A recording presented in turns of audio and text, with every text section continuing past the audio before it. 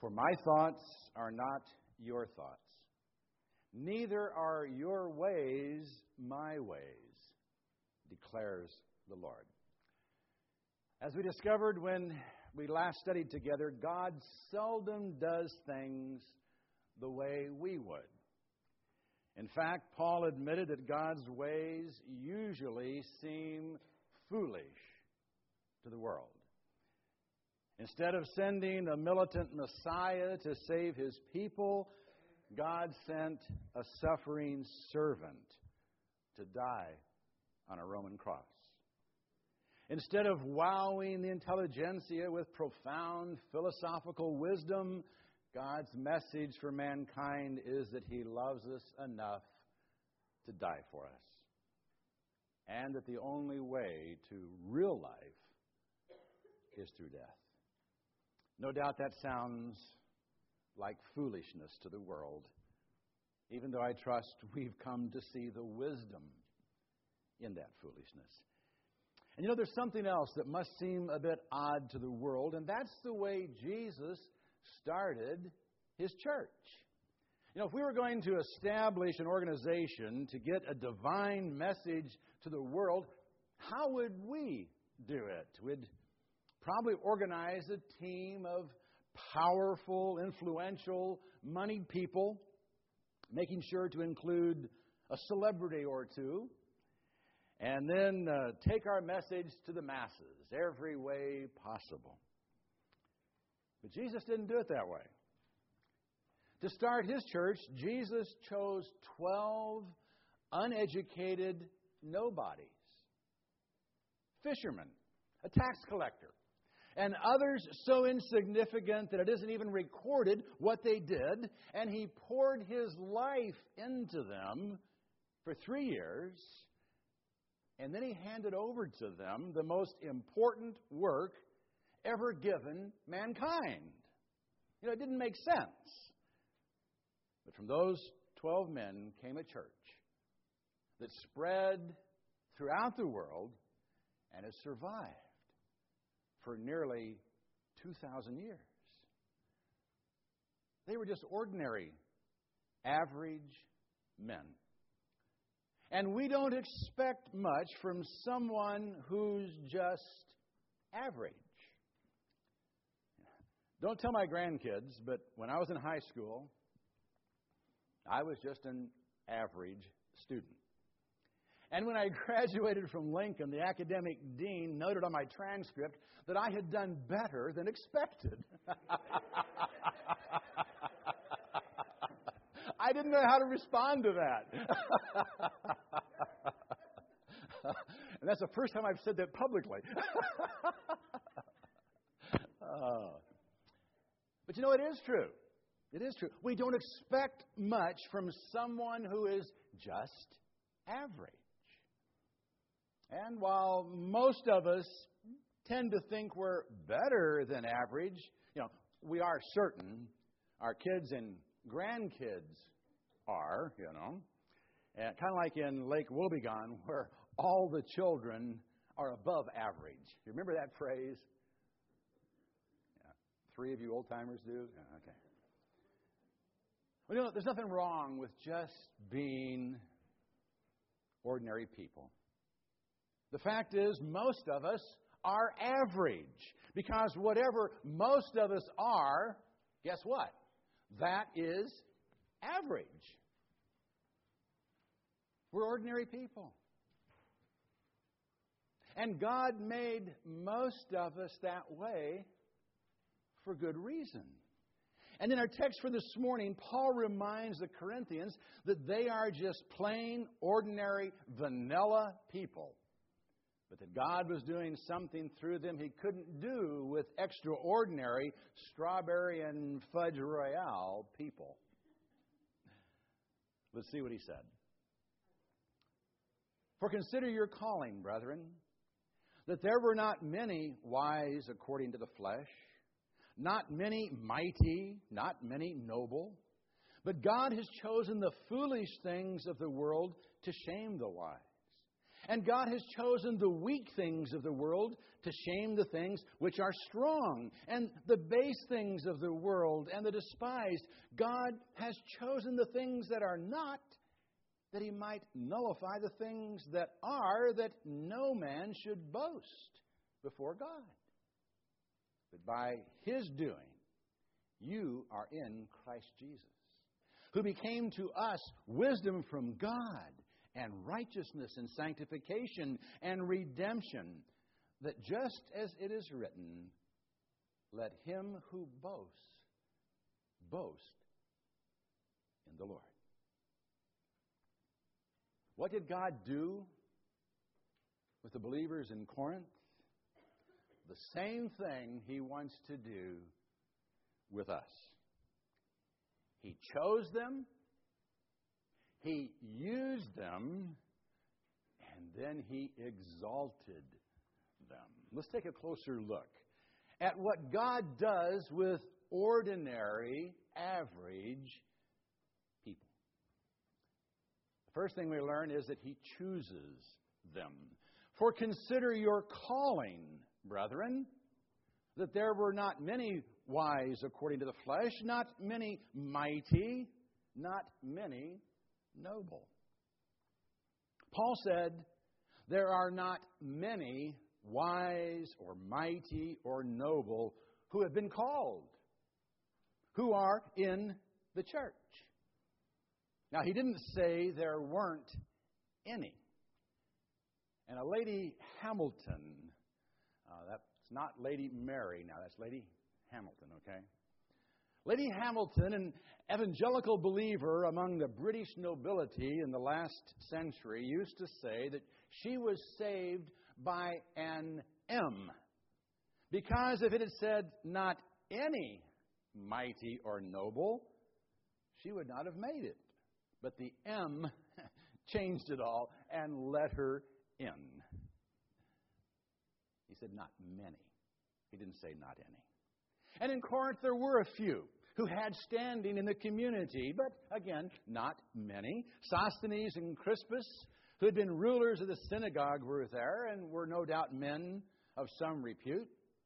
And close to the end of the letter to the Romans, which Paul wrote while he was in Corinth, he mentions a man named Erastus, who was a city treasurer.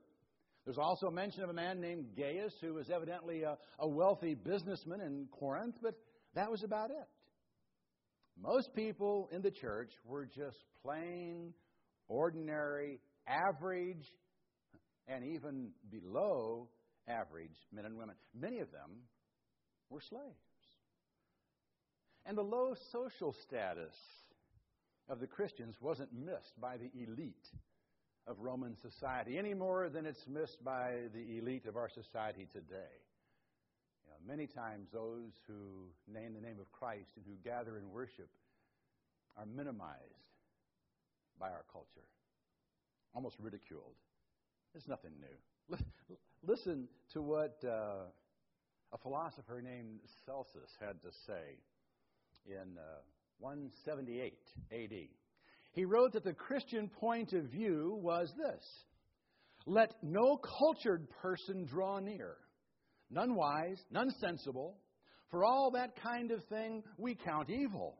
But if any man is ignorant, if any is wanting in sense and culture, if any is a fool, let him come boldly. Of the Christians, he wrote, we see them in their own houses, wool dressers, cobblers and fullers, the most uneducated and vulgar persons. He said Christians were like a swarm of bats or ants creeping out of their nest, or frogs holding a symposium around a swamp, or worms in conventicle in a corner of mud. That's pretty harsh. Pretty harsh. And I trust it was a bit exaggerated, but Paul does say that according to human standards, there aren't many wise or influential or noble in the church. You don't come into the church to raise your status in the community. Some think that is why they come. But they're going to be selective of what kind of church they go to. One that's held in high regard in the community. But not most. Not most who come to Christ are noble or wise or influential. Why is that? Is it because Christianity only appeals to the lower classes of society? No. It's because God particularly chooses those who are foolish and weak and lowly and despised by the world. He wants His church full of that kind of people. Why?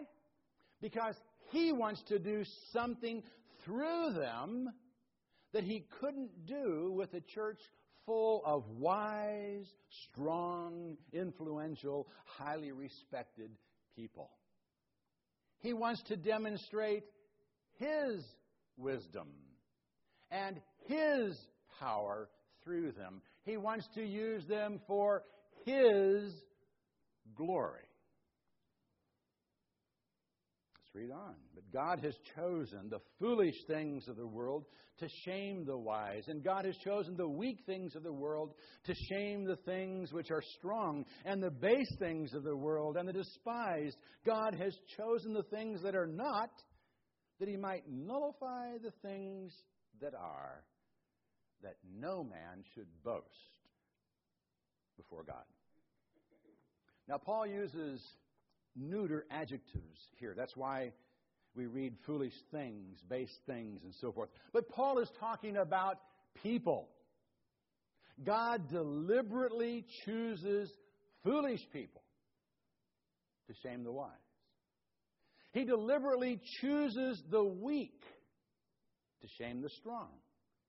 He deliberately chooses the base or lowly, those who aren't of the nobility, the despised, the outcasts of society. He chooses those who are considered zeros by the world to bring to nothing those who think they are really something.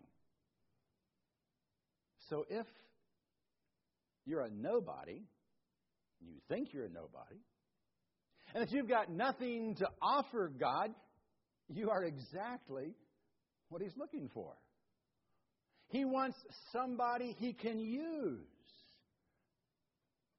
Somebody He can work through. You know, one of the greatest awakenings of the 19th century began in Cambridge University in England when D.L. Moody and his singer Ira B. Sankey went to that center of learning to hold some meetings. Now, Moody was considered a backwoods American preacher, and the students resented the fact that he was coming to speak in the center of English culture. So they decided that when he spoke, they would hoot him off the platform. It almost sounds like the reception conservatives get on university campuses today. Anyway, when he got there, he opened by having Sankey sing, and that quieted the students some. And then, as soon as Sankey finished singing, Moody stepped to the edge of the platform, looking directly at the students gathered there, and he said, "Young gentlemen, don't ever think God don't love you, for He do." The students were dumbfounded. And for a minute, they just sat there, and he said a little bit more, and then he said again, "Don't ever think God don't love you, for He do." You know, there's something about that very ungrammatical structure of those words that threw them off and captured their attention. And the intense earnestness of this man spoke right to their hearts. And beyond all superficiality and multiple degrees and external things, an awakening took place at Cambridge University at the hands of a genuinely humble servant. who just spoke from his heart. God uses the foolish and the weak and the lowly. Why is that? Paul says it's because he doesn't want men to boast before God. You see, if you think you're somebody, if you think you're wise and strong, and approach ministry with the attitude, this is what I'm going to do for you, God, you'll most likely fall into the trap of pride and self-sufficiency that in effect says, I don't need you, God. I've learned all the tricks of the trade. I can do it myself. And under the guise of working for God, you'll actually become independent of God and eventually separated from Him. A Christian businessman put it this way: it's my pride that makes me independent of God. It's appealing to feel I am the master of my fate. I run my own life. I call the shots. I go it alone. But that feeling is my basic dishonesty. I can't go it alone. I have to get help from other people, and I can't ultimately rely on myself. I'm dependent on God for my very next breath. It's dishonest of me to pretend that I am anything but a man, small, weak, and limited. So living independent of God is self-delusion. It's not just a matter of pride being an unfortunate little trait and humility being an attractive little virtue. It's my inner psychological integrity that's at stake. When I am conceited, I am lying to myself about what I am. I am pretending to be God and not man. My pride is the idolatrous worship of myself. And that is the national religion of hell. He's right. He's right. And that's why God wants people who recognize they need Him. He wants to take them and make something out of them that they could not make of themselves. God doesn't want self-made men. He wants God-formed men and women. Now, sometimes with our drive to be educated, we begin thinking we have all the answers. And we can do it. And there's nothing wrong with being educated. I'm delighted. Many of you are pursuing degrees. You are learning, you're growing, you're understanding. Just be sure you take that and humbly offer it before the Lord and say, now use me any way you want to. Don't plan out your life and say what you're going to do for the Lord. Say, Lord, here am I. Use me. And they surprise you. Your degrees may not do anything you thought they were going to do. God may open up a door totally unrelated to what you've studied or trained for. That's okay. Just say, Lord, use me. That's what He wants. That's what He wants. He wants people who recognize they need Him. That He wants to take them and make something out of them that they could not make of themselves. He wants to use them to demonstrate to a deceived world where real wisdom and power and honor lie. And through them, draw men to Himself.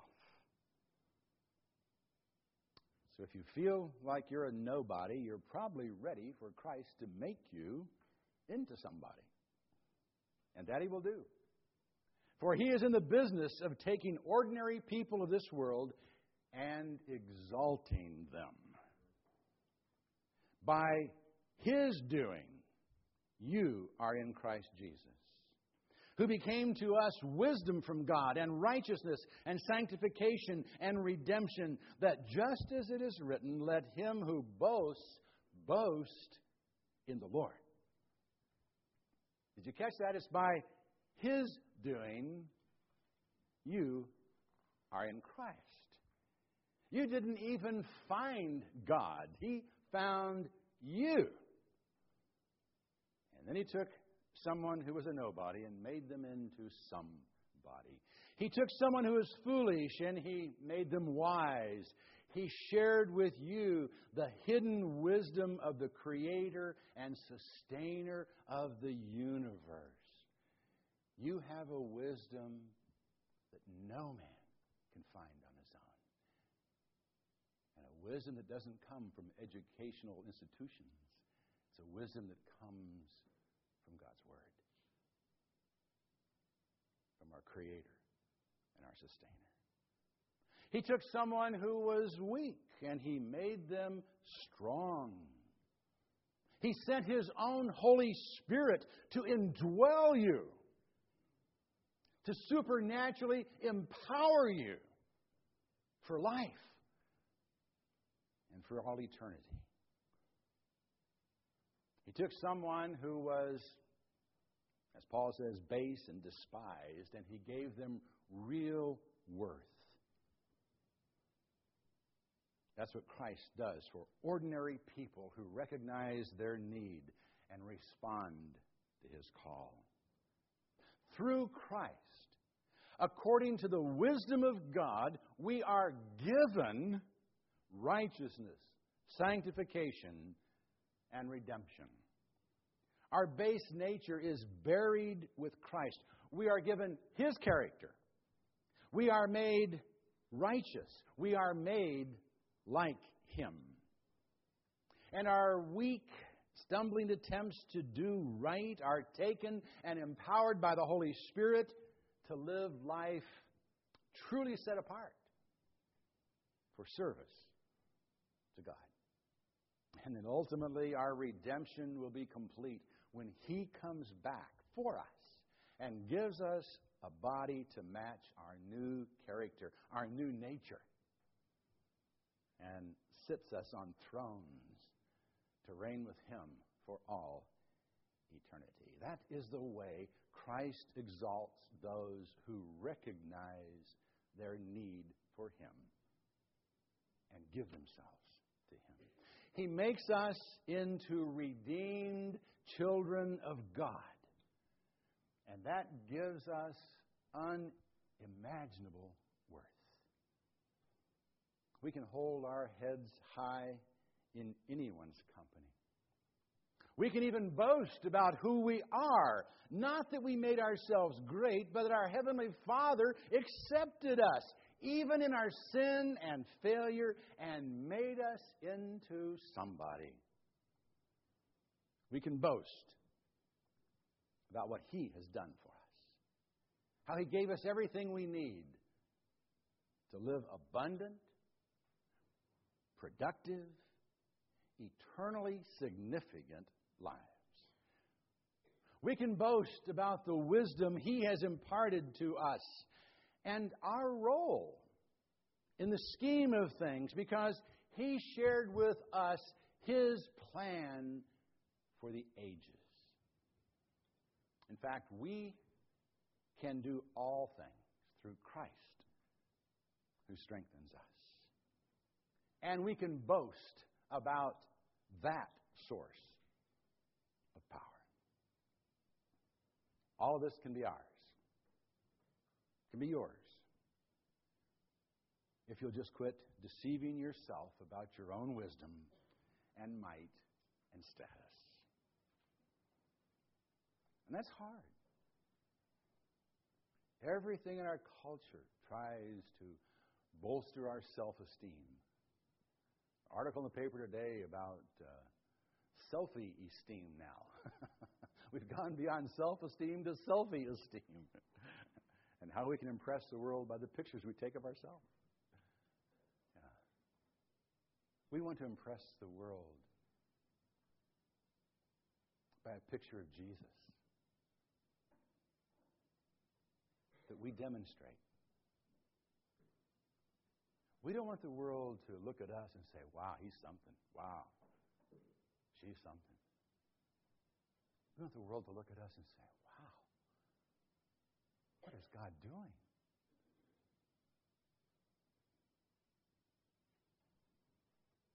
God is amazing. And He wants to amaze the world, and He wants to amaze the world through you. And through me. Someone who's just average. God takes ordinary, average people and uses them to His glory. And bottom line, whether we think it or not, guess what? We are all ordinary, pretty average people. We may have a special gift here, a special ability there. We may have a characteristic that sets us apart from others, and that's cool. God makes us all different. But bottom line, we're all just ordinary people. And God wants to work through us. That's awesome. That's awesome. If we will humble ourselves before Almighty God, and if we'll just be honest before Him, He will exalt us. He'll take us just as we are and make us into all we can be.